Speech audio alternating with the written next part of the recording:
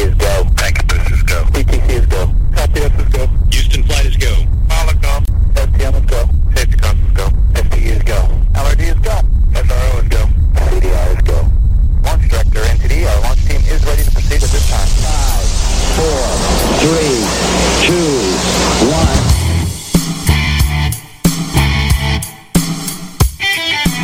Right Side Patriots has a message for liberals and the mainstream media. You can't handle the truth. So, buckle up, snowflakes, because we're about to deliver the politically direct best in conservative commentary, news, and investigative reports.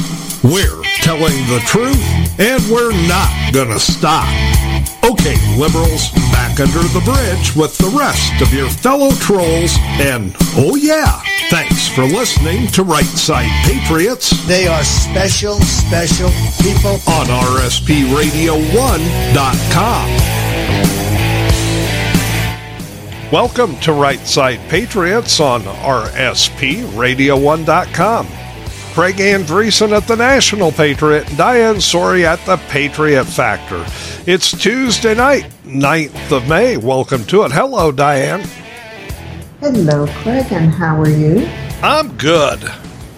Okay.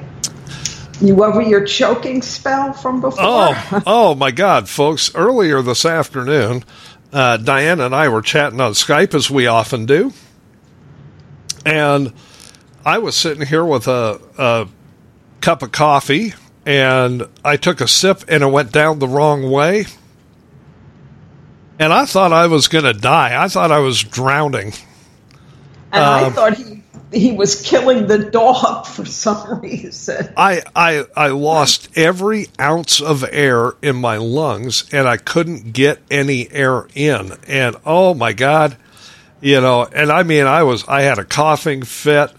And, just trying to gasp to get any air into me.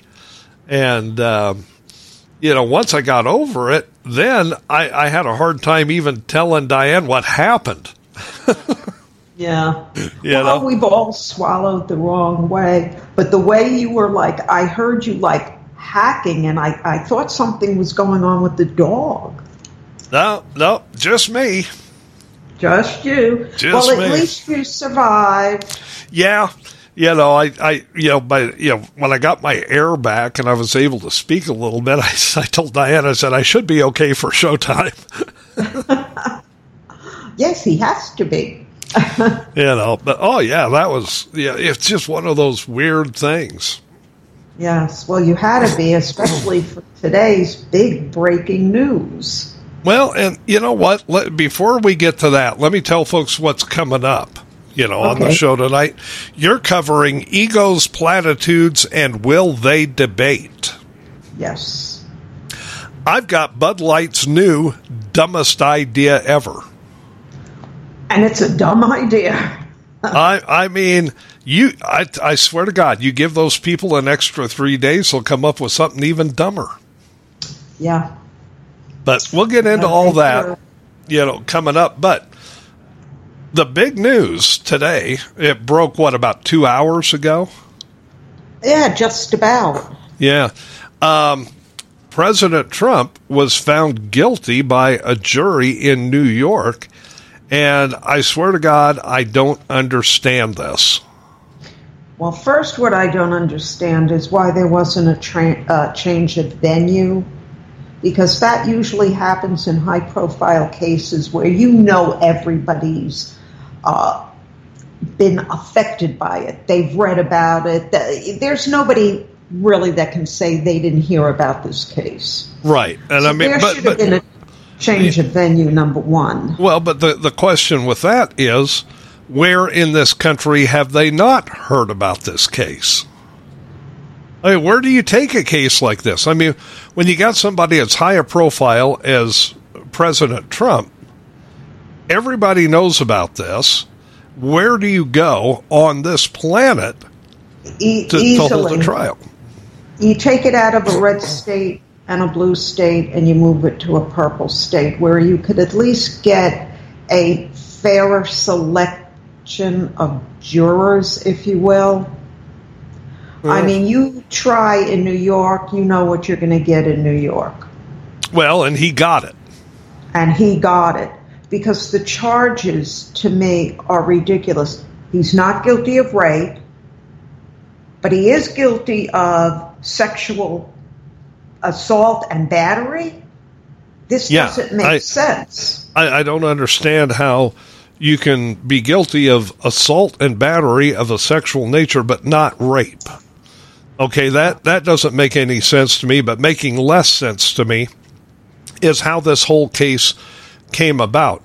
The woman involved in this is E. Jean Carroll, and she's an author. And this case goes all the way back 27 years ago. And right off the bat, you bring up something that happened 27 years ago, you need to go away. If you were so traumatized by what happened, you bring it out immediately. You go to the police, you file a report. You don't wait 27 years, except if you're in it for the money. Well, and the politics. Let's not forget that. Right. Okay. Right. Now, what E. Jean Carroll accused Trump of, and it's kind of a long strung together story, and I'll try to make it short. This goes back to 1996. She was in a department store in New York across the street from Trump Tower. She claims Donald Trump was in there shopping for a gift for a girl and asked for her advice. And the two of them, according to her, shopped together for a little while when all of a sudden, Donald Trump, citizen, not president, 27 years ago, Donald Trump shoved her into a women's dressing room and sexually assaulted her. Okay, let me stop you right there. This alleged assault took place at Bergdorf Goodman in New York. It's not a department store. It's a very high-end quality store. Well, I don't imagine Donald Trump shops at Walmart, so, yeah. And I've been in Bergdorf many, many, many times. If someone was being assaulted in a dressing room at Bergdorf's, there's always someone there who, takes your clothes, brings you, if you want something else, like you say, this is not a Walmart. There is no way that an assault of a sexual nature took place without somebody hearing it and calling for help. If this woman was sexually assaulted, wouldn't she scream? Now, if she says, "Oh, his hands were over my mouth," really? Then how did he assault you?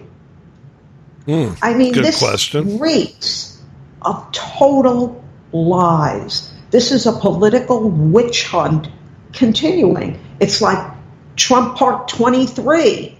Well, let's just keep bringing out this crap. This woman, in my opinion, should face charges of perjury under oath. Here's what it is to me. This is the Trump version of Christine Blasey Ford. Yeah. And folks, think back, Christine Blasey Ford was making 30-year-old, 35-year-old allegations against a Supreme Court nominee at the time.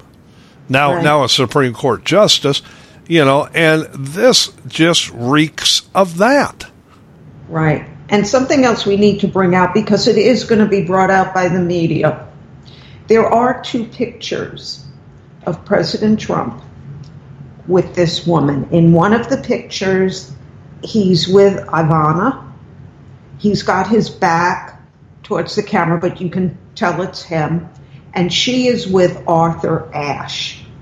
Whether that was her date for the night or just someone that they were standing next to, at an affair they were, I don't know. I just got one correction there. It wasn't Ivana, that was Marla Maples. Oh, that was Marla? Okay. Yeah, that was Marla Maples. Yeah, and she's standing there. Wait a minute, Craig. No. He thought she was Marla Maples, according to some of the testimony. That was Ivana with Trump, and he thought that was Marla Maples. Okay. That's what she claims. But it's not true. Because then there's another photo, and I have them both embedded in my computer in case they're missing. There's another photo of another affair, and she's there with another man, and she's off to the left side, and it's clearly President Trump because he's facing forward. Okay. Did Trump know who she was?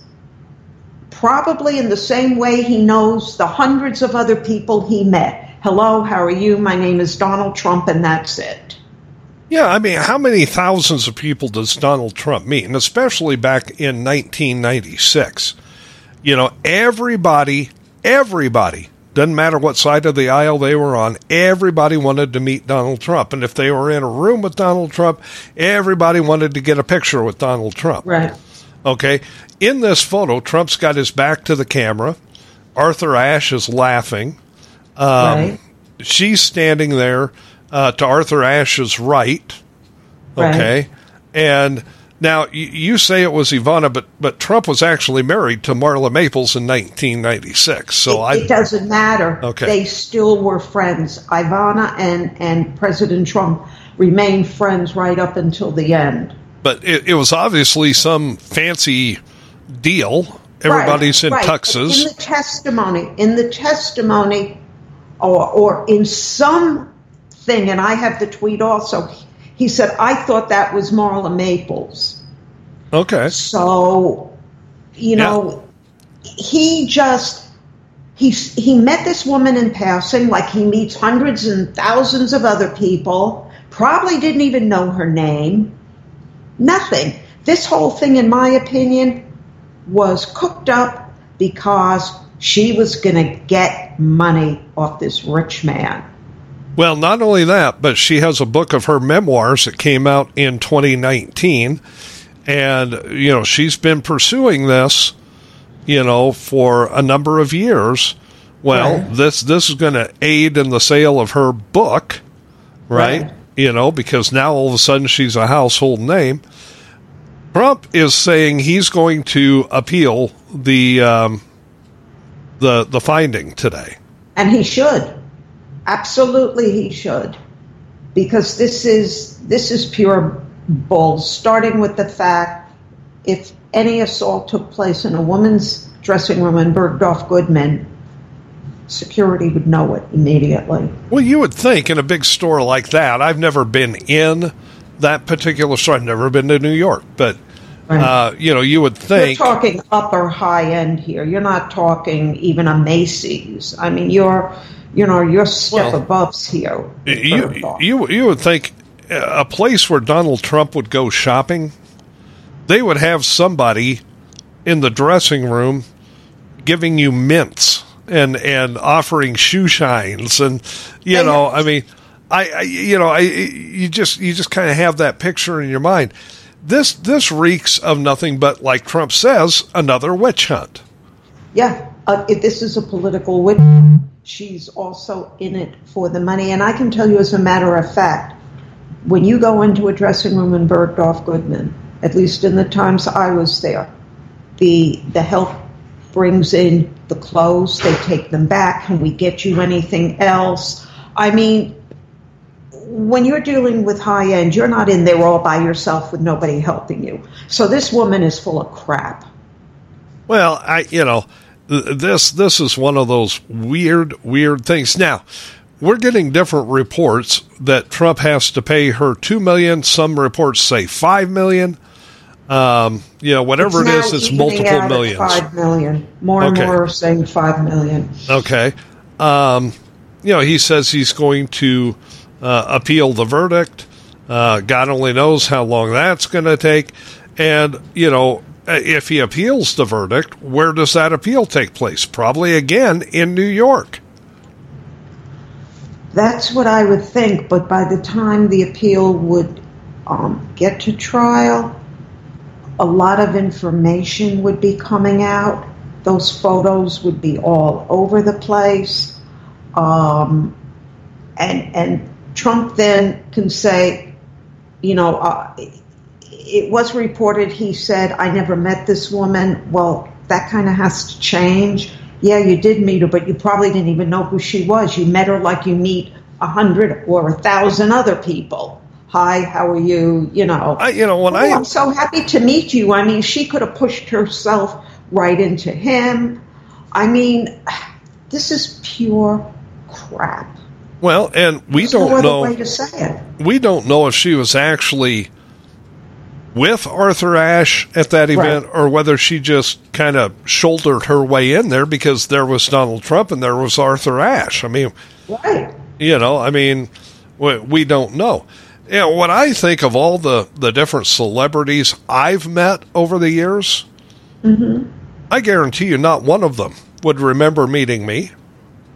Of course. And I'm going to name drop here, but I was 21 years old, and I was having a drink backstage with Frank Sinatra, and I guarantee you a week later, if you'd asked him who was backstage having a drink with him in Lincoln, Nebraska, he wouldn't have any idea. Right. Many of us have met different people of name. We've met them in passing. We've met them at political rallies. You meet them at chance meetings in restaurants. Different events. I met Dick Cheney at an event. He wouldn't remember me from Adam. They don't remember you. No. They don't remember you, and they shouldn't have to. No. So this woman took an event out of her life. In my opinion, she fabricated a whole story around it. Obviously, she's a Democrat. They need these things, so they go hunting for people who had encounters with famous people, and they fabricate an entire scenario around it. And you know who I really feel sorry for? Because, I 100% back President Trump in this. I feel sorry for Melania. Yeah, I was thinking the same thing. She has to live through these lies. And Trump's children, well, they're old enough to understand, but when a wife is faced with this constant, infidelities that never happened. Yes, we all know about Marla Maples, but Trump admitted that. So you move on from it. And he and Ivana stayed friends right until the time she died. Yeah, this just reeks of nothing but another political hit job. Yes. It's going to be interesting to see how this appeal unfolds. But let me ask you this. What happens if he loses the appeal? I don't know how many times you can appeal something in New York. If he loses the appeal, I think all who support President Trump and all who just want justice, even if you don't support President Trump, if you just want justice and fairness, you've got to finally take a stand and say, wait a minute, this is pure nonsense. There's no way this story is true, and it should start casting doubt on all the other stuff that's going to start happening this summer. Remember, President Trump is facing, I think it's 3 other charges. Right, and there's going to be more because, you and I talked about this. I even wrote about this. This is the piling on effect. Right, okay, they're just going to keep throwing crap at him, with the hope that it damages him enough that he can't win. That's what they're hoping, but there's another side to that part. Will they press it further? Because a lot of Democrats want Trump to run because they think they could manipulate the election enough where Biden will beat him again. Yeah, so you've got 2 sides of that working. It's going to be interesting to see which side becomes galvanized. Right. Right. Time will tell. What? Craig, I make no hidden fact about this. if President Trump gets the nomination, I will vote for him for the third time, and Right. I will support him. However, it's not a hidden fact that I prefer to see Ron DeSantis as the nominee. And that Let me finish. Because I strongly believe it's time to turn the reins of power over to the next generation. It's not against President Trump because he was a great president. Great. But I think, he's going to be 80 and in his 80s. He's not the same man as he was in 2016, not because of him, but because the change in the country, the attitude of the country has changed. We're not the same as we were then. And I think we need to sort of change with that and say, wait, let's get the new generation of Republicans and conservatives into office. But again, he gets the nomination. He has my support. Yeah, I fully agree. It's just going to be interesting to see how this all shakes out. And like you said, with the other cases that are coming up, the thing with Mar-a-Lago, the thing in Georgia, and so on and so forth. This is just another, attempt at smearing Donald Trump. Exactly. I mean, that's honestly the way I see it. And here's the deal. Trump's not the nominee. Somebody's going to be the nominee, but we don't know who yet. So right. If independents and, certain factions of conservatives leave the Trump camp because of this ruling today that came down in the court, Trump may not get the nomination, at which point then, it doesn't really affect the race for the general election.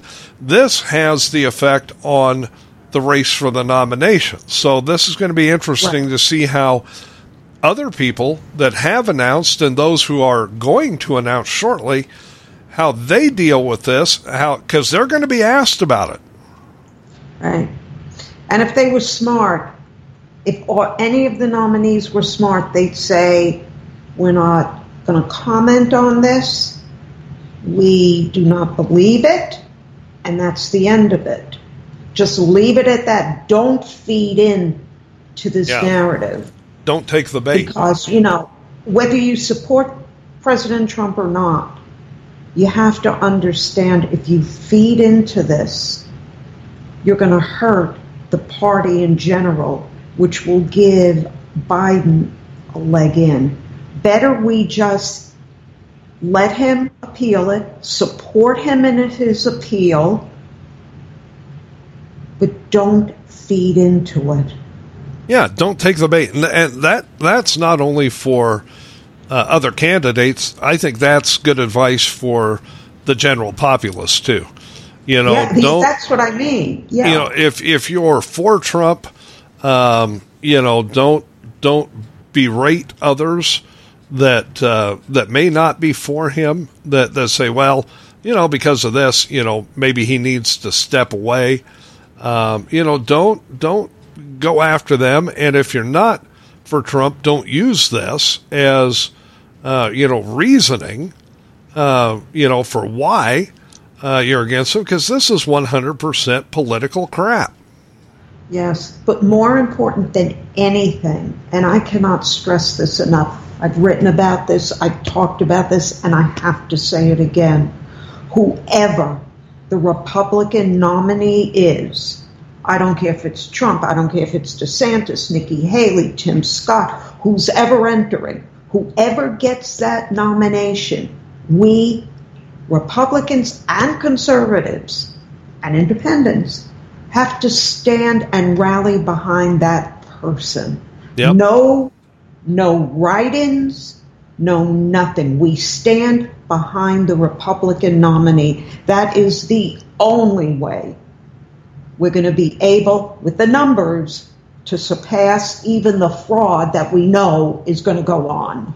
That's 100% true. You know, if you want to stand on an island of your own, whims, all you're doing is hurting the chances of righting the ship. I mean, we're going to have a Republican nominee. We don't yet know who. It's going to be a year away before we really know. And if you don't vote for the nominee in the general election, you're literally handing this country over to the liberals. You're handing it over to the ilk of Joe Biden, Kamala Harris. And if you think the last 2 years have been a cluster, imagine another 4 years of this, because you decided to stand on your own individual island and write in a candidate who's not the nominee. Yeah, you can't do that this time. We're on a precipice right now of losing this country. We don't unite behind the nominee, whomever it is, we will go over that precipice. America will never be the same again. And it'll be on the conscience of those who would not stand united. Yeah, and if Trump is the eventual nominee, you never Trumpers need to suck it up, Buttercup, and vote for the nominee. And if DeSantis becomes the nominee, you only Trumpers need to suck it up, Buttercup, and vote for Ron DeSantis. Right. Because this is serious. This is probably the most pivotal point in our history. It started with Obama, the downfall of America, and it's continued since then. We got a break with Trump. When our economy was great, we were energy independent, everything was going great on the world stage. There were no major wars.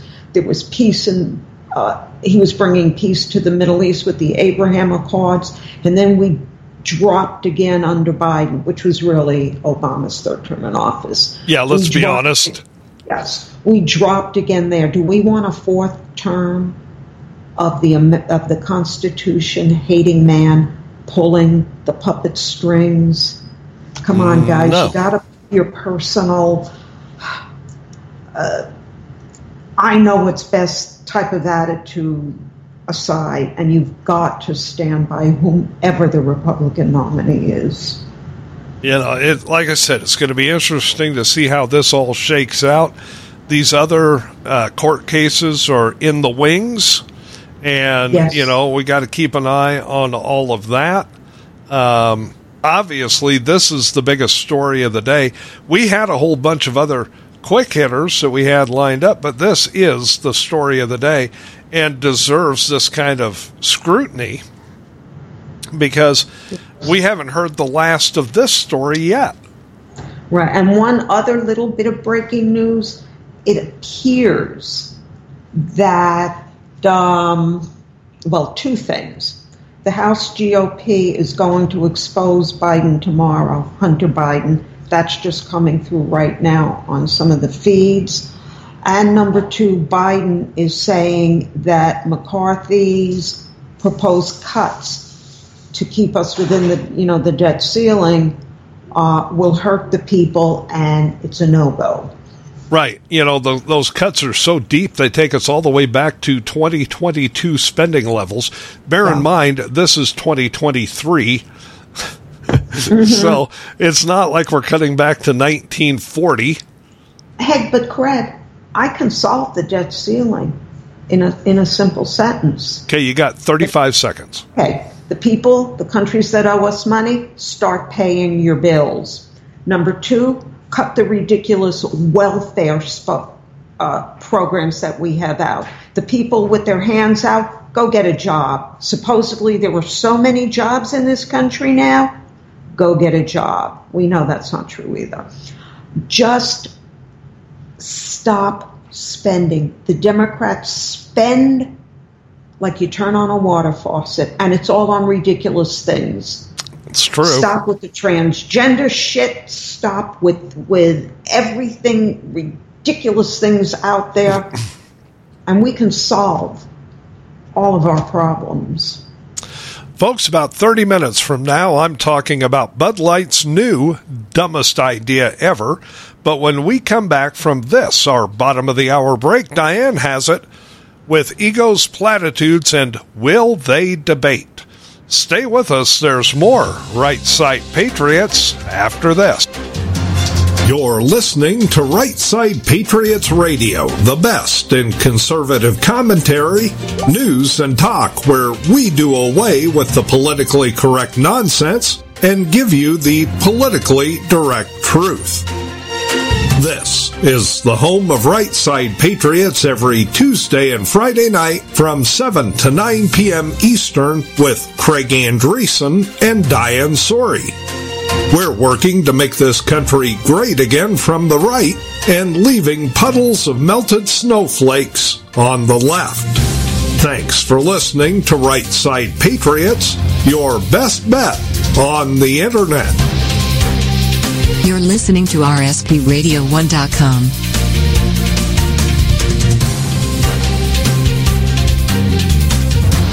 Hi guys, Diane Sori from The Patriot Factor on thepatriotfactor.blogspot.com, where I found a home base 7 years ago after becoming one of Facebook's longtime Facebook felons, or so I've been told by the Facebook gods.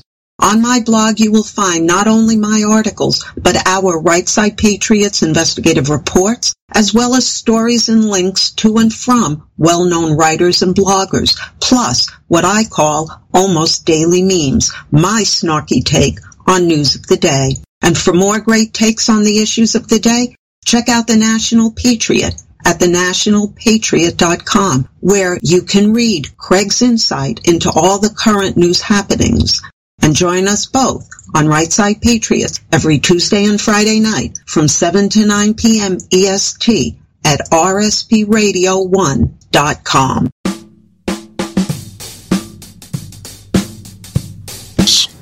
Welcome back to Right Side Patriots on rspradio1.com. Craig Andresen at the National Patriot and Diane Sori at the Patriot Factor, getting you through a Tuesday night edition of the show. If you miss any part of it, go to rspradio1.com tomorrow morning, click the podcast button. You've got your choice, this show or all the others. Right. All right. So, there's this little election thing coming up. In a little over a year and a half or so. And, there are some declared candidates. There are some undeclared candidates. And, one of the things everybody looks forward to because, there's nothing more entertaining than a good debate is the debates. So, right. Diane, you've taken a look at all of this and you've put together an op-ed, Egos, Platitudes, and Will They Debate?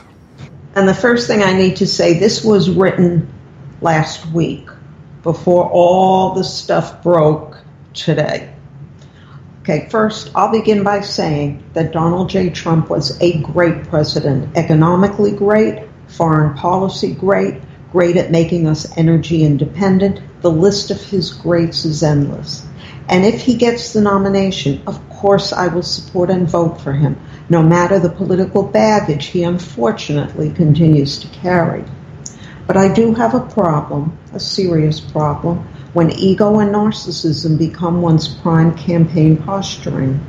And it goes beyond the silly nicknames called, beyond the need for constant adulation, and beyond the not-so-hidden fear that other candidates might bring something to the table that he, Donald Trump, at this point in time has not.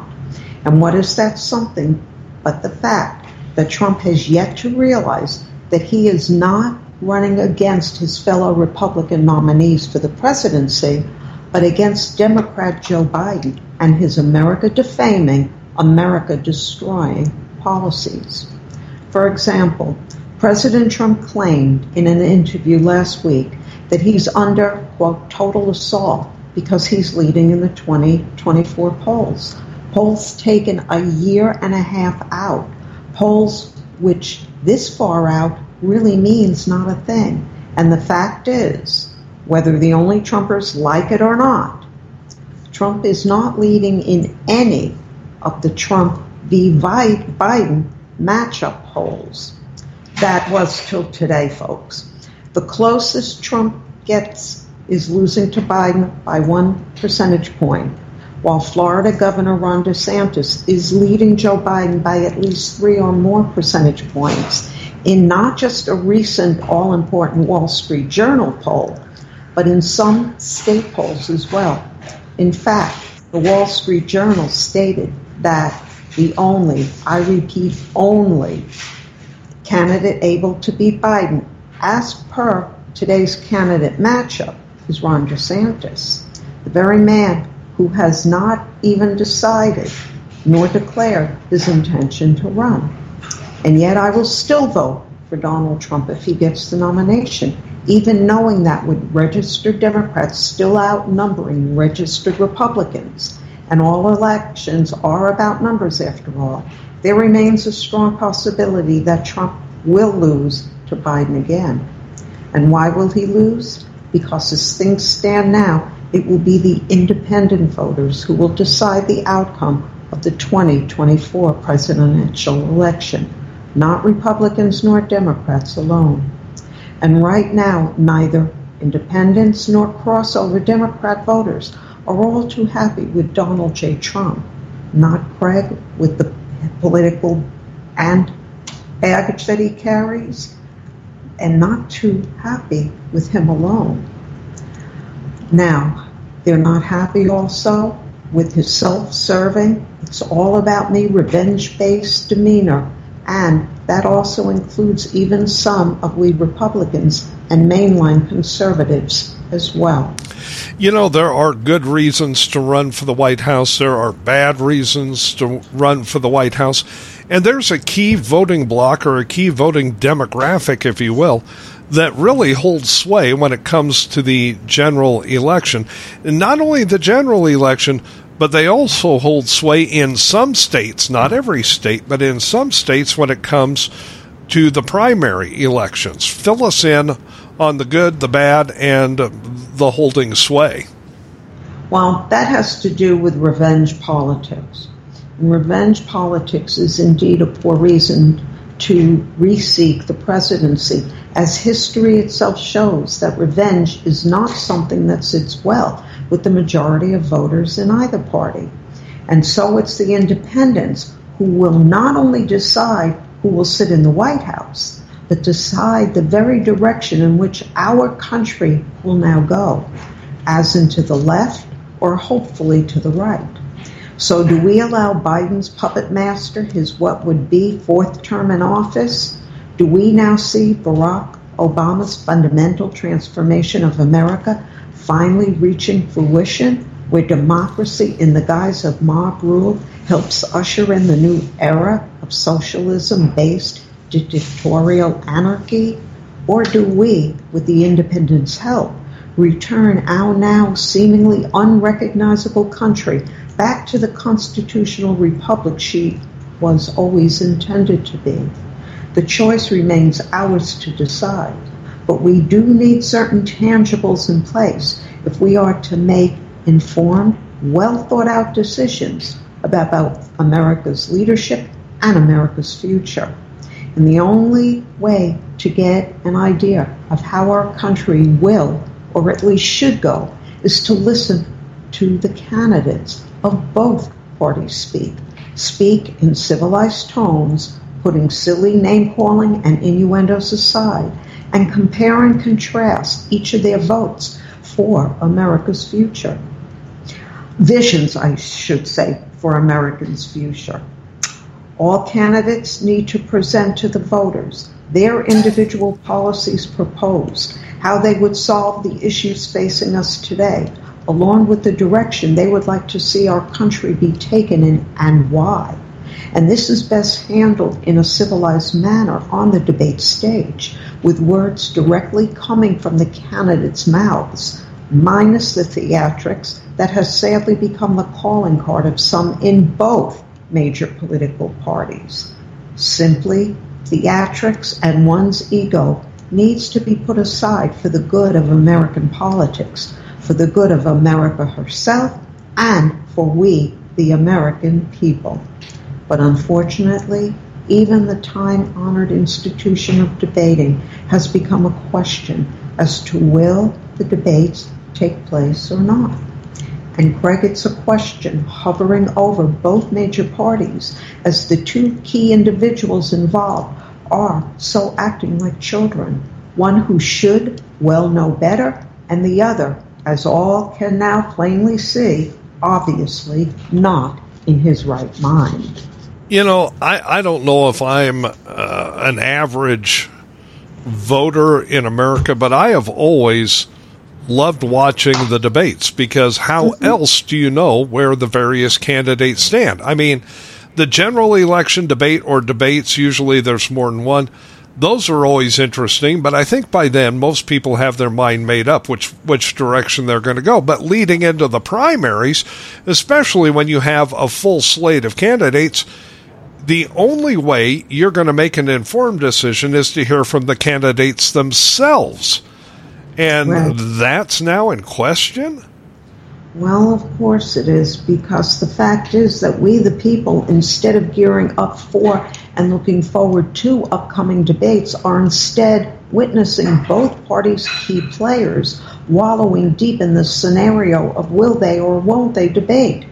Trump's ego has him thinking that he doesn't need to debate because he's currently ahead in the polls, and Joe Biden has been told, more likely ordered, not to debate for what are visually obvious reasons, and also for the fact that some in the Democrat hierarchy fear he won't survive a second term in office, even if he were to be elected.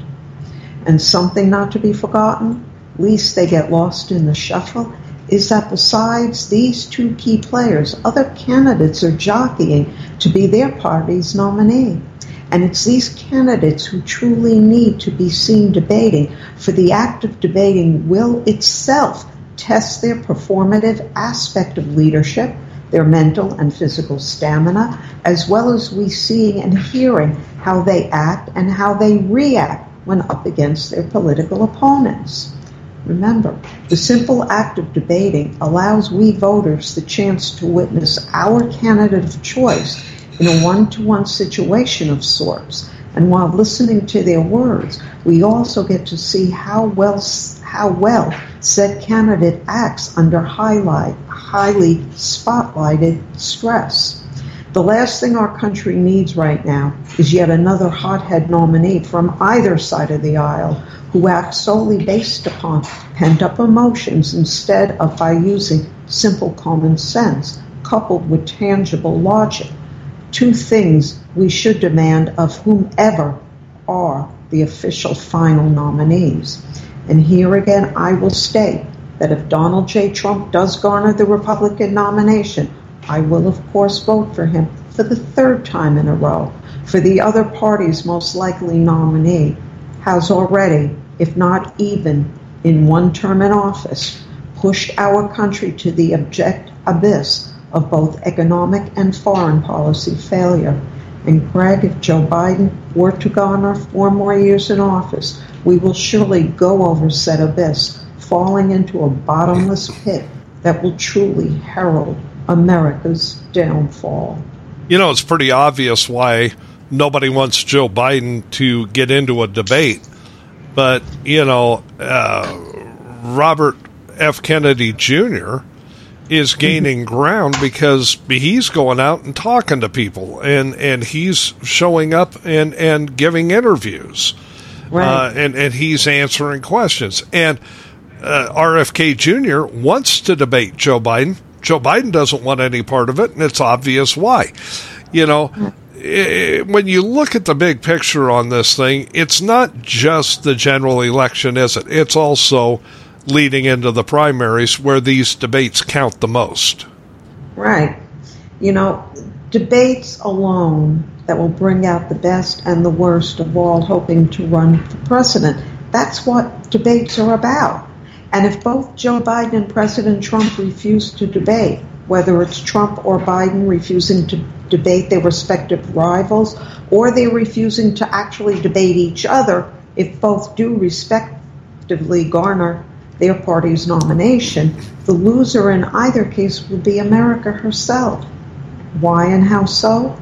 Trump right now, for example, acts as if he's running against Florida Governor Ron DeSantis for president instead of Joe Biden, while Biden clearly acts like a man neither mentally nor physically fit to be president, something becoming more and more apparent with each passing day, with both scenarios not good for our country nor for our allies at large. Also, Kamala Harris remains patiently waiting in the wings, If that doesn't scare you, I don't know what will. So here I'll give President Trump 4 little bits of one-on-one friendly advice. After all, he was indeed a great president, and he has my vote if he is our Republican nominee. First, Mr. President, and with all due respect given, please stop obsessing over Ron DeSantis, for he is not the one you should be worried about running against. Joe Biden is, and it's he and his policies alone that must be your focus. Second, Mr. President, if Ron DeSantis does decide to run, which I believe he will, especially with his leading you here in the must-win state of Florida, 44% to 39% in the latest Mason-Dixon survey posted in the Austin American-Statesman, why not debate him with the facts of what you accomplished when you were president? For it's here where your accomplishments would serve you well. Third, please, Mr. President, stop your endless cycle of Ron DeSantis attack ads currently running here in Florida. They're riddled with lies, falsehood, and misplaced innuendos. And they're turning a lot of we Floridians off, with some even saying that maybe the never-Trumpers were right. How so?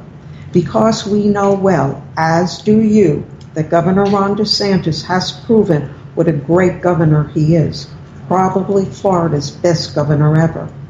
And just one of many examples of where he shines is how he stands strong, not only for Florida's children, but for our nation's children as well, as he is a champion of education, old-style education, where children are taught the basics of reading, writing, math, science, and American history.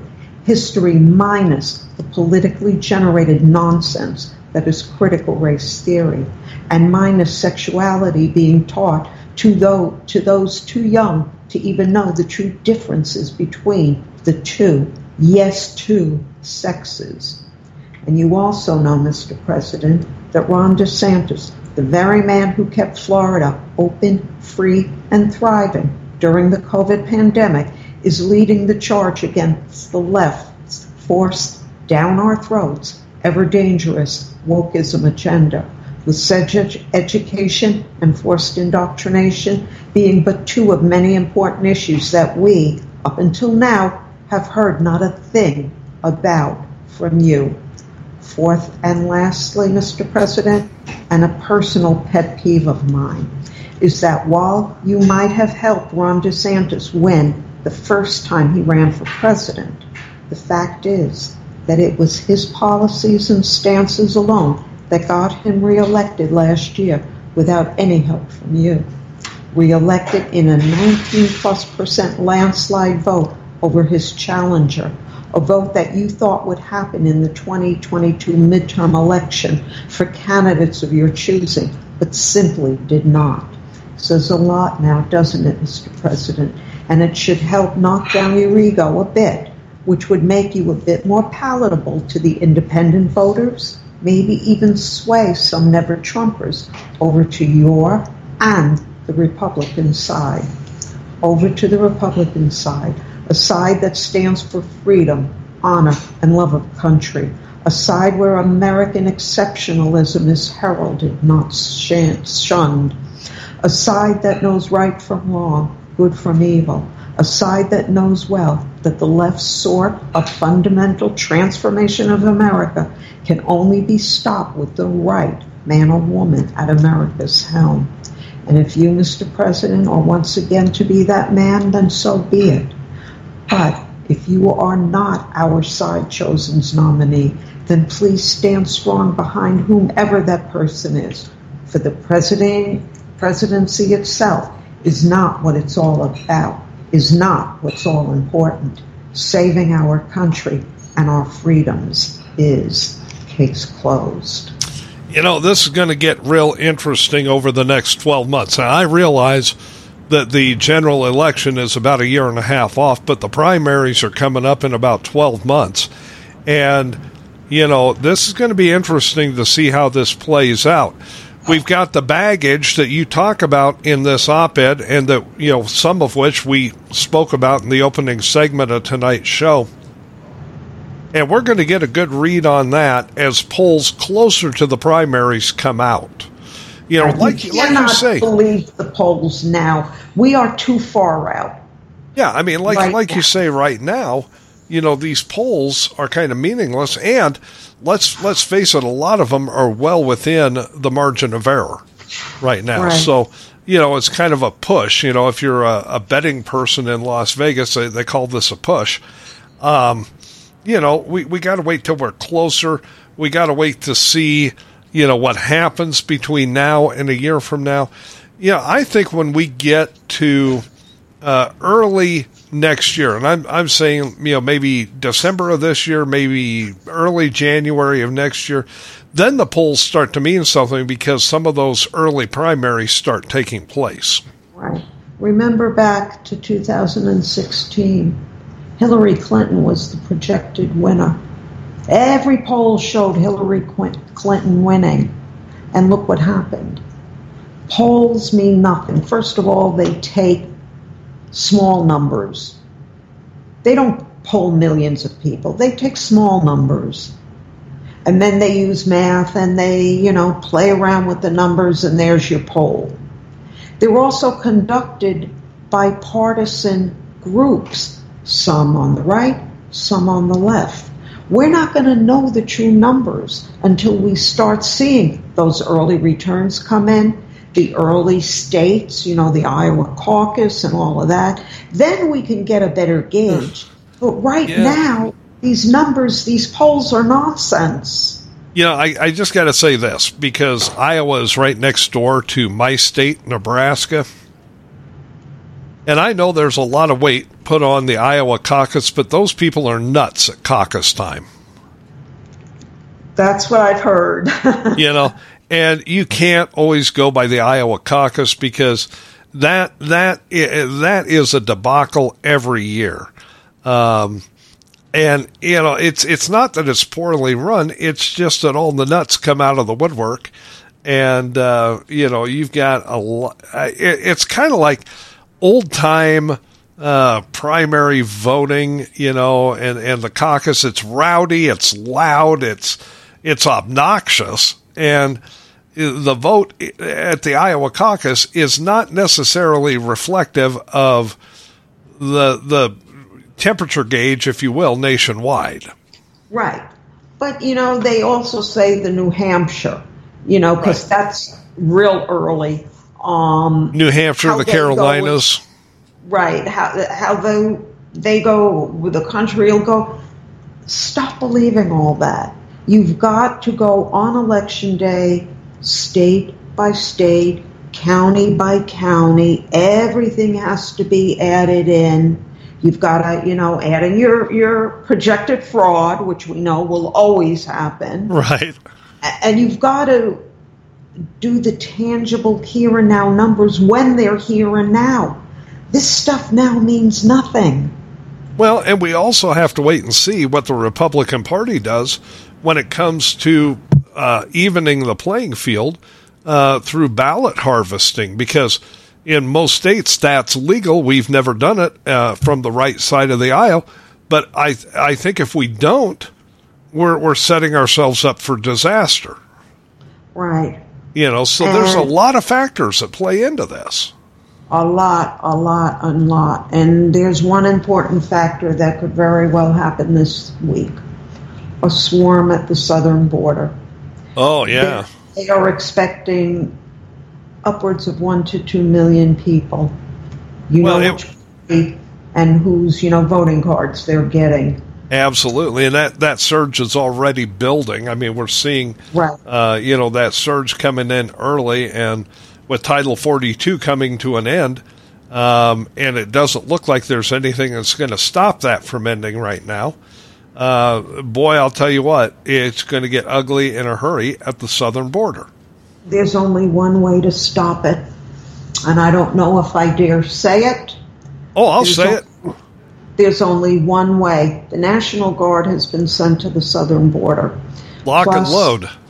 Lock and load, 100%. Remember, these people are not coming here legally. They did not apply to come here. Most of them are young people of military age. They're cowards. Instead of staying and fighting for freedoms in their own country, they come here with their hands out. They know they're coming here illegally. They know they're breaking our laws. You lock, load, and release those bullets on a few of them, it will stop it. Yeah, but you know as well as I do that will never happen. That's because... I mean, it should, but it won't. It won't, but it would stop it completely right in its tracks. Yep. Oh, no, you can't have that. Biden, let's put it that way. Right. He's worried about everybody else's borders except our own border. But the thing with them, we don't have a border problem. People is they are all going to be Democrat voters if the Democrat Party has their way. We can't keep operating like this, folks. It has to stop now. Folks, you can find Diane's op-ed, Egos, Platitudes, and Will They Debate? That's a valid question. Will they debate? You can find that either at Diane's blog at thepatriotfactor.blogspot.com, or you go to rspradio1.com. The link is there. Either place, grab the link and share it everywhere you can. There's a lot of interesting information in this, a lot of warnings and a lot of foreshadowing. And, just kind of keep a copy of this link, refer back to it at the beginning of next year, and you'll find out just how accurate this foreshadowing really is. Yeah. It's very dangerous. It can change the whole voting scenario of what's going to happen in 2024, and it's not going to be good for our country, folks. I still think the whole I'm not going to debate thing is a huge mistake. Yes. Let the American public hear from the candidates. Let them answer the questions. But if all it's going to do is devolve into a debacle of name calling and finger pointing, it's hardly worth it. But if the candidates will stay on topic, talk about the policies that made them what they are today, whether it be Trump talking about his time as president or DeSantis talking about his time as the governor, and their vision for the future, how they intend to correct the issues that Biden has caused. That's what the American voters need to hear. Right. That's what independents want to hear. That's what Republican voters want to hear. And I'll tell you, when it comes down to it, the Democrat voters want to hear it too, because they've got a choice now between RFK Jr. and Joe Biden. Right. And, RFK Jr. was, you got to say one thing in his favor. He was against the jabs and the boosters. So you've got a different kind of Democrat running. Yeah, now. But I tell you what, he was on my side when it came to that, and he might be on my side on one or two other things, but I don't trust him. I don't trust, because I know, he's not a JFK Democrat. He's somewhere between that and a liberal, and I think he probably leans liberal. But we still need to hear from him. He's got to be better than Biden. Yeah, well, my dog's butt. I'm just saying. Folks, grab Diane's op-ed, Egos, Platitudes, and Will They Debate, either at thepatriotfactor.blogspot.com or rspradio1.com. With that, we've hit the top of the hour. That means we got to take another quick break. When we come back, I'm talking about Bud Light's new dumbest idea ever. Stay with us. There's more Right Side Patriots after this. Hi guys, Diane Sori from The Patriot Factor on thepatriotfactor.blogspot.com, where I found a home base 7 years ago after becoming one of Facebook's longtime Facebook felons, or so I've been told by the Facebook gods. On my blog, you will find not only my articles, but our Right Side Patriots investigative reports, as well as stories and links to and from well-known writers and bloggers, plus what I call almost daily memes, my snarky take on news of the day. And for more great takes on the issues of the day, check out The National Patriot at thenationalpatriot.com, where you can read Craig's insight into all the current news happenings. And join us both on Right Side Patriots every Tuesday and Friday night from 7 to 9 p.m. EST at rspradio1.com. You're listening to Right Side Patriots Radio, the best in conservative commentary, news, and talk, where we do away with the politically correct nonsense and give you the politically direct truth. This is the home of Right Side Patriots every Tuesday and Friday night from 7 to 9 p.m. Eastern with Craig Andresen and Diane Sori. We're working to make this country great again from the right and leaving puddles of melted snowflakes on the left. Thanks for listening to Right Side Patriots, your best bet on the Internet. You're listening to rspradio1.com.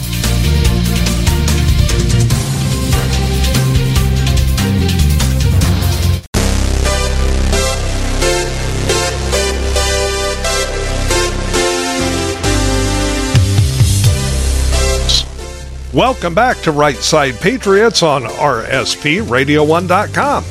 Craig Andresen at the National Patriot, Diane Sori at the Patriot Factor. If you miss any part of tonight's show, go to rspradio1.com tomorrow. Click the podcast button. This show, all the others, right there lined up in a single file line waiting for you. We like to keep our podcasts in a single file line. Order is good. Mm-hmm. You know who can't get their ducks in a row? Bud Light. No, they can't. You know, I'm going to do another, just fair warning, folks, I'm doing another Bud Light themed article next week. It's going to be way different because I'm going to get into how this all got started and why it's as bad as it is, who is actually to blame. Okay? Mm-hmm. But for now, this week, Bud Light came up with a brand new dumbest idea ever. As the Bud Light saga continues, one thing has become perfectly clear. At the bottom of a deep hole, Anheuser-Busch continues to use a bigger shovel. Last week, the trans community, a community that comprises less than 1% of the entire American population, issued a terse, hissy fit of a letter to Anheuser-Busch. That letter, from the Human Rights Campaign's Jay Brown, read in part, quote, "At this moment, it is absolutely critical for Anheuser-Busch to stand in solidarity with Dylan and the trans community. However, when faced with anti-LGBTQ+ and transphobic criticism, Anheuser-Busch's actions demonstrate a profound lack of fortitude in upholding its values of diversity, equity, and inclusion to employees, customers, shareholders, and the LGBTQ+ community," unquote. That letter went on to state, and again I quote, This not only lends credence to hate-filled rhetoric, but it also exposes Anheuser-Busch to long-term business impacts, with employees and customers increasingly looking for steadfast commitment to LGBTQ plus corporate citizenships, unquote. Now, allow me to decipher all of that in plain English. What Jay Brown is saying on behalf of less than 1% of the American population is that despite losing tremendous market share in the billions of dollars and pissing off their core customers, if Anheuser-Busch or any other company or corporation for that matter doesn't bow down and kiss the size 12 pumps of men pretending to be women, they will be targeted, tarred, and feathered as bigots by the liberal machine. Diane, Anheuser-Busch CEO Brendan Whitworth responded to the hissy fit in a letter which read, in part, quote, "We never intended to be part of a discussion that divides people. We are in the business of bringing people together over beer," unquote. Well, if you put it in a nutshell, he wants to bring people together over beer. Why have such a controversial spokesperson that actually turns your customers off to your beer? It makes no sense. That's a valid question. And, if you're talking about Dylan Mulvaney, there's two nutshells there, by my count. That's true. Well, Mr. Whitworth, what exactly was your intention when you hired a woke liberal arts graduate to mastermind your Bud Light marketing by partnering with a guy pretending to be a woman? What exactly was your intent when you decided from your corner office what was best for your company was to wade into the political swamp so deep that you need a snorkel just to draw a breath? Whitworth went on in his letter to state, quote, "My time serving this country taught me the importance of accountability and the values upon which America was founded: freedom, hard work, and respect for one another. As CEO of Anheuser-Busch, I am focused on building and protecting our remarkable history and heritage," unquote. I shouldn't have to remind Mr. Whitworth that the history and heritage of his company has never included turning the company's back on the company's loyal customers by disregarding them in favor of a nonsense fad driven by the scant few Americans suffering from a mental illness called gender dysphoria, but that is exactly what Anheuser-Busch has done. Now, I'll get back to Mr. Whitworth after a bit. Not to be outdone, the gender dysphoric man pretending to be a woman at the center of the Bud Light debacle, Dylan Mulvaney, also weighed in on the continuing saga.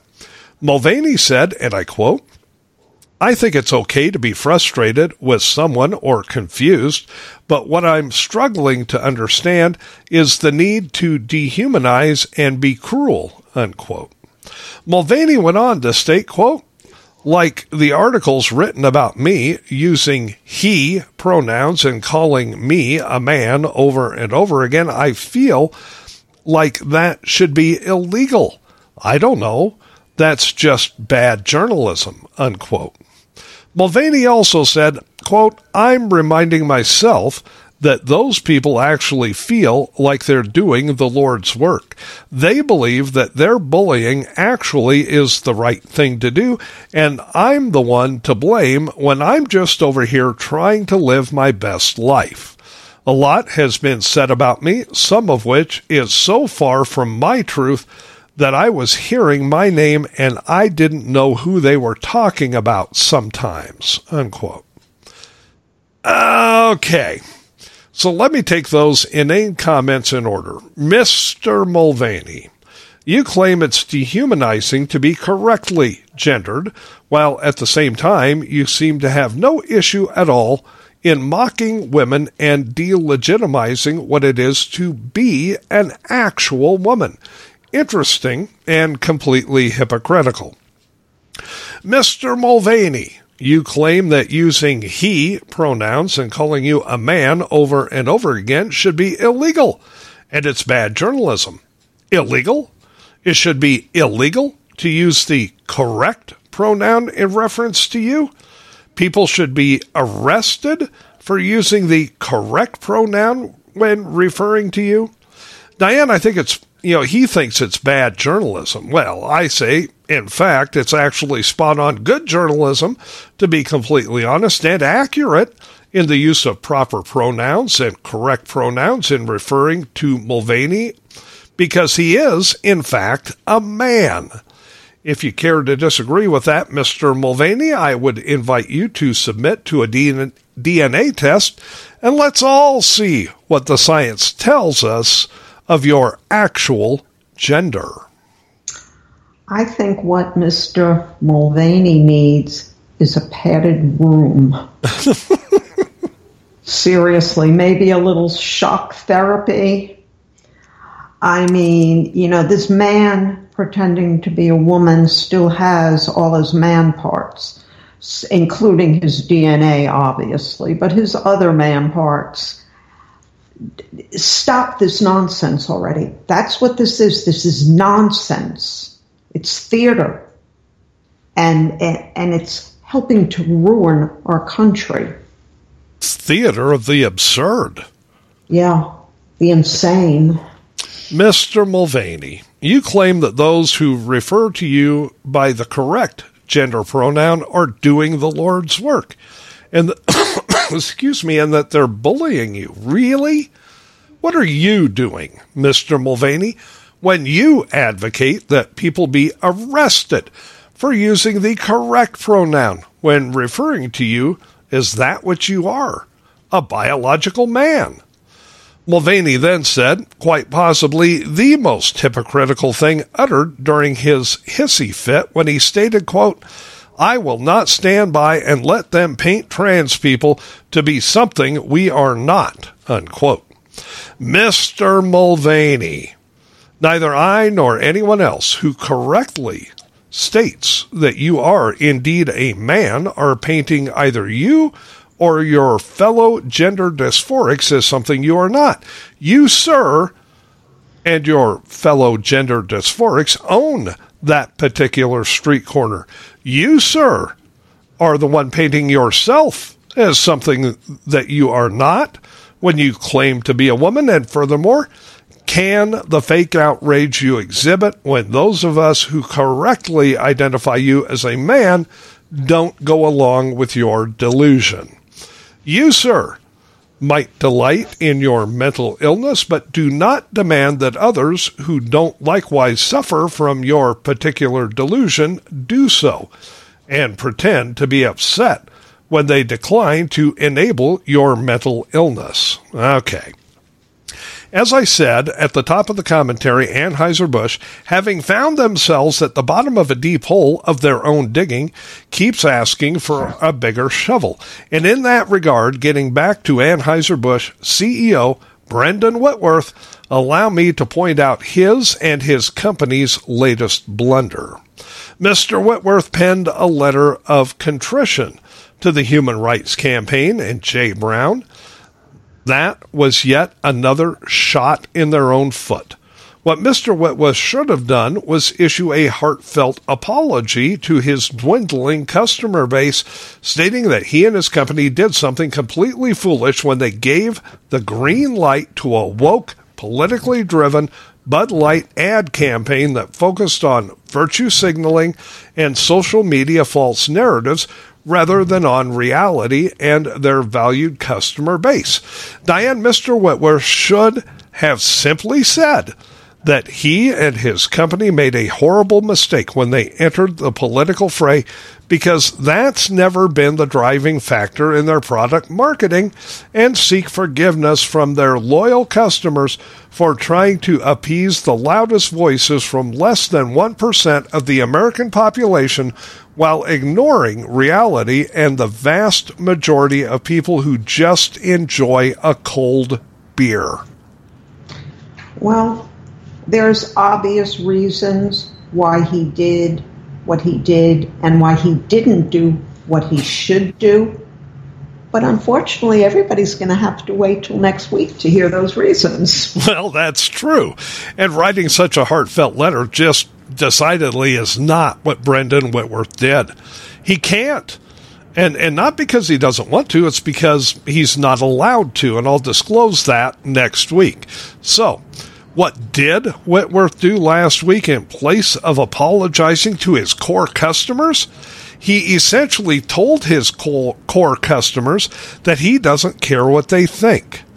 Last week, Anheuser-Busch produced and posted all the way up to social media a brand new ad, a country-themed ad that features a group of young adults enjoying a beer in the rain at a country music festival with the tagline, "Rain or shine, it's always easy to enjoy a Bud Light." Okay, there's nothing wrong with that.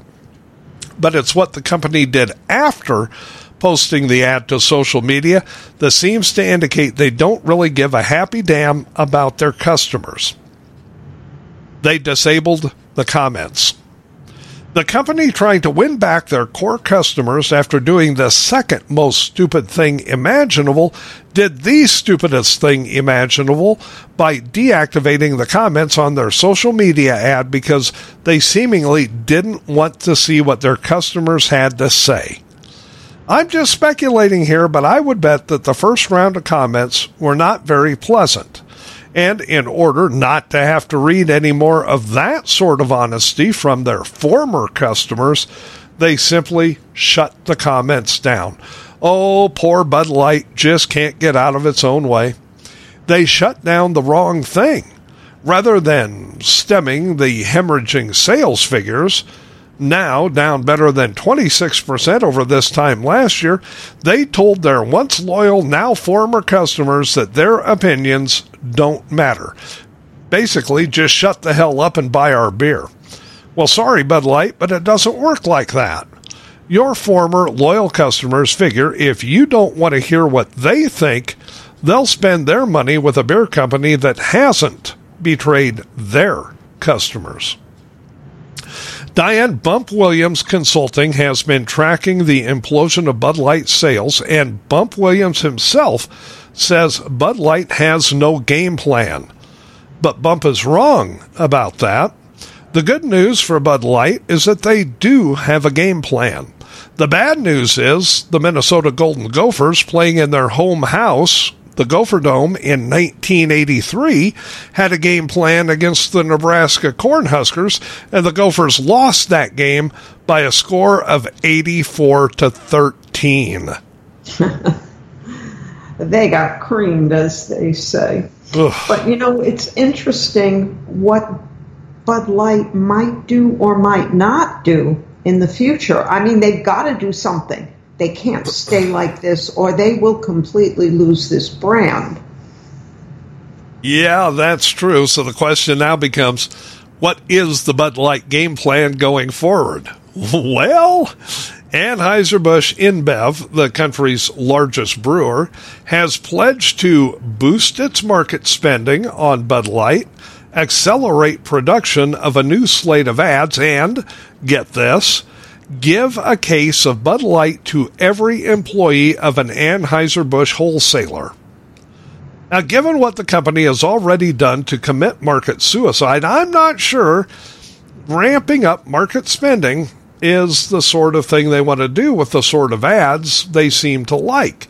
And I don't think it's going to win anybody back. But giving a free case of Bud Light to each and every employee of an Anheuser-Busch wholesaler, is that what they think is going to turn the tide? That's Bud Light's new dumbest idea ever. Right now you can pick up a 24-can case of Woke Light at Target for 1 cent shy of $20. So, essentially, the company's grand plan to win back the customers they've betrayed and whose comments they shut down is to perk their own employees with $20 worth of free beer that one way or the other will end up being flushed down the toilet? I suppose I should offer my congratulations to the Golden Gophers for no longer having the worst game plan in the history of games and plans. Like I said, next week I'll get into exactly how this all came about, why, and who is behind all of it. Till then, Drink Conservative Dad's ultra-right beer responsibly. This is a perfect example of what happens when a company goes woke. They go broke, and it's of their own doing alone. First of all, why would any company want to put a pretender as the spokesperson for their brand?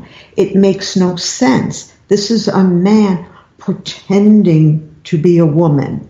Right. When the day comes that one's DNA can be changed, when one's genetic control code could be changed, and all the physical aspects are changed, maybe then they have a case, which probably will never come. Right. But until then, give this nonsense up. Most of these people who are pretending to be transgenders, I think, are afraid to come out as gay. Well, and I'll tell you something. If you see, and there are a few videos of Dylan Mulvaney before he went the trans route, you would swear the guy is gay. Right, yeah, and there's nothing wrong with that. I mean, science has already proven, whether people like this or not, the hypothalamus glands of gay people are either larger or smaller than straight people, which leads you to believe there's a genetic reason for gayness. And that should be accepted. A person can't control that. But you sure as hell can control pretending to be something you physically cannot be. You know, I just want to clarify something. You know, if you go looking for those, videos of Dylan Mulvaney as a man, you're gonna see what I'm talking about. Now, I know gay people that if you didn't know they were gay, you'd never know they were gay. Exactly. Okay. So I'm not saying that all gay people act a certain way or speak a certain way or display a certain way. That's certainly not the case. No. But Mulvaney, even as a man, was so over the top. I mean, he was the stereotypical, gay person in the way he spoke, the way he acted, the way he presented. Right. I mean, you look at all those stereotypes, he hit every one of them like a hammer hitting a nail. So why not just admit you're gay? Yeah, I don't know. And I don't know. I'll be honest. I don't know if he's actually gay. But what I do know is that he's a man. He's not a woman. Right. Okay. So, there's all of that. Now, next week, I've been doing a lot of research, and there are some really interesting reasons behind all of this. Okay. You'll be surprised to find out who's kind of at the helm of this movement. Right. You'll be interested to know how this came about, who's to blame, why companies like Anheuser-Busch are in trouble right now. The biggest mistake Anheuser-Busch made was going this route to begin with, because now they're trying to get out of it and they're causing themselves more problems. Right. The easiest way to have solved this was for Anheuser-Busch to come out and say, look, folks, we made a bad mistake. This was a bad judgment call, a bad mode of advertising. We apologize to our loyal customers. We're not perfect. We're admitting our mistake, and let's all just move on from there. Yeah, but it would have ended it right there. They haven't done it. They're not going to do it, and they can't do it. And I'll reveal all of that in next week's commentary. Right. But when you think giving a free case of beer to your own employees is going to make up for this, that's a joke. Okay, I realize the wholesalers are hurting for money right now because nobody's buying the product. Okay, I get that. But the best you can do is give the wholesalers a $20 case of beer and say, now it's all okay? Really? No. I mean, if I was a Bud Light wholesaler, I'd be pissed. Yeah, nothing is okay about this. You can't turn your back on your loyal customers. You can't turn your back on the majority to appease a small minority. That's not how life works. It's not how advertising works. It's not how anything works. Seriously. I know, but and I think they know it, but they've gotten themselves into a real jam here, and there's no getting out of it. Right, they can't get out. That's the problem. They cannot get out. So other businesses, other corporations, watch this very carefully over the next several weeks. Watch this very carefully over the next several months. Because if you're thinking going the same route that Bud Light went, you may want to think again. Yeah. This whole wokeism nonsense has to stop. It really has to stop because it's destroying American culture. It really is. And Bud Light's got nobody to blame but themselves. Yeah. You know, I mean, it's true. You hire a liberal arts woke college graduate to head up the new marketing campaign for the biggest beer brewer in the world. Yeah. And you only think good things are going to happen? Really? I mean, well, you know what, Craig? Maybe they think getting 1% of the population and the hell with 99% is a good idea. I know. That's what I said in last week's commentary. I said, you know, you've managed to piss off 99% of your potential customers in order to appeal to less than 1% of the American population. Well, congratulations. How's that working out for you? Yeah. You know, I mean, and now they're kind of soft backpedaling, but now they got the other side up in arms. And I said that in last week's thing too, because they went to a couple of consultants in Washington, D.C. that are conservatives. This was last week's really bad idea. You know, you pissed off the conservatives with your woke marketing campaign. Now you're going to piss off the liberals by hiring conservative consultants?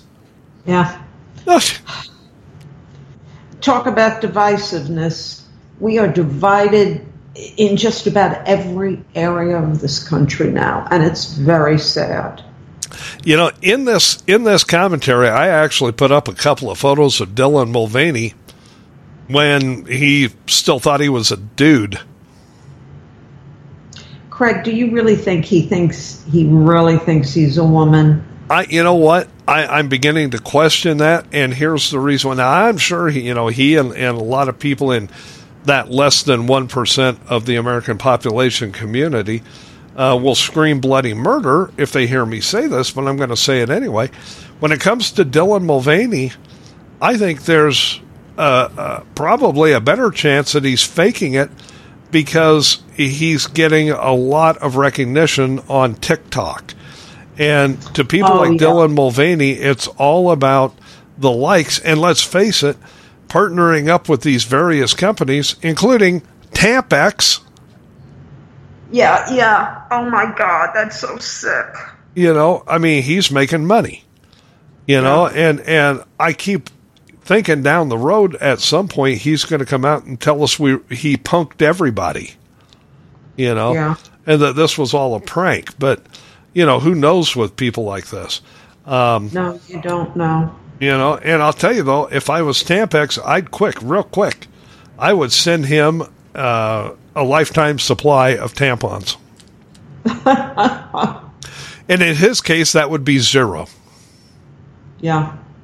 You know, I'm just saying. Yeah, it's crazy. It's too much. Bud Light's newest, dumbest idea ever.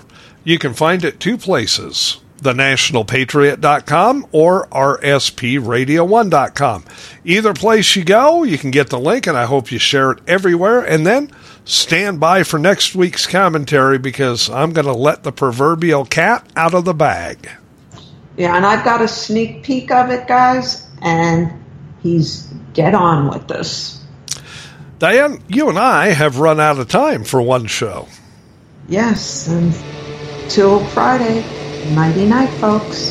Folks, have yourselves a great rest of the week. We'll catch up with you on Friday. Bye-bye.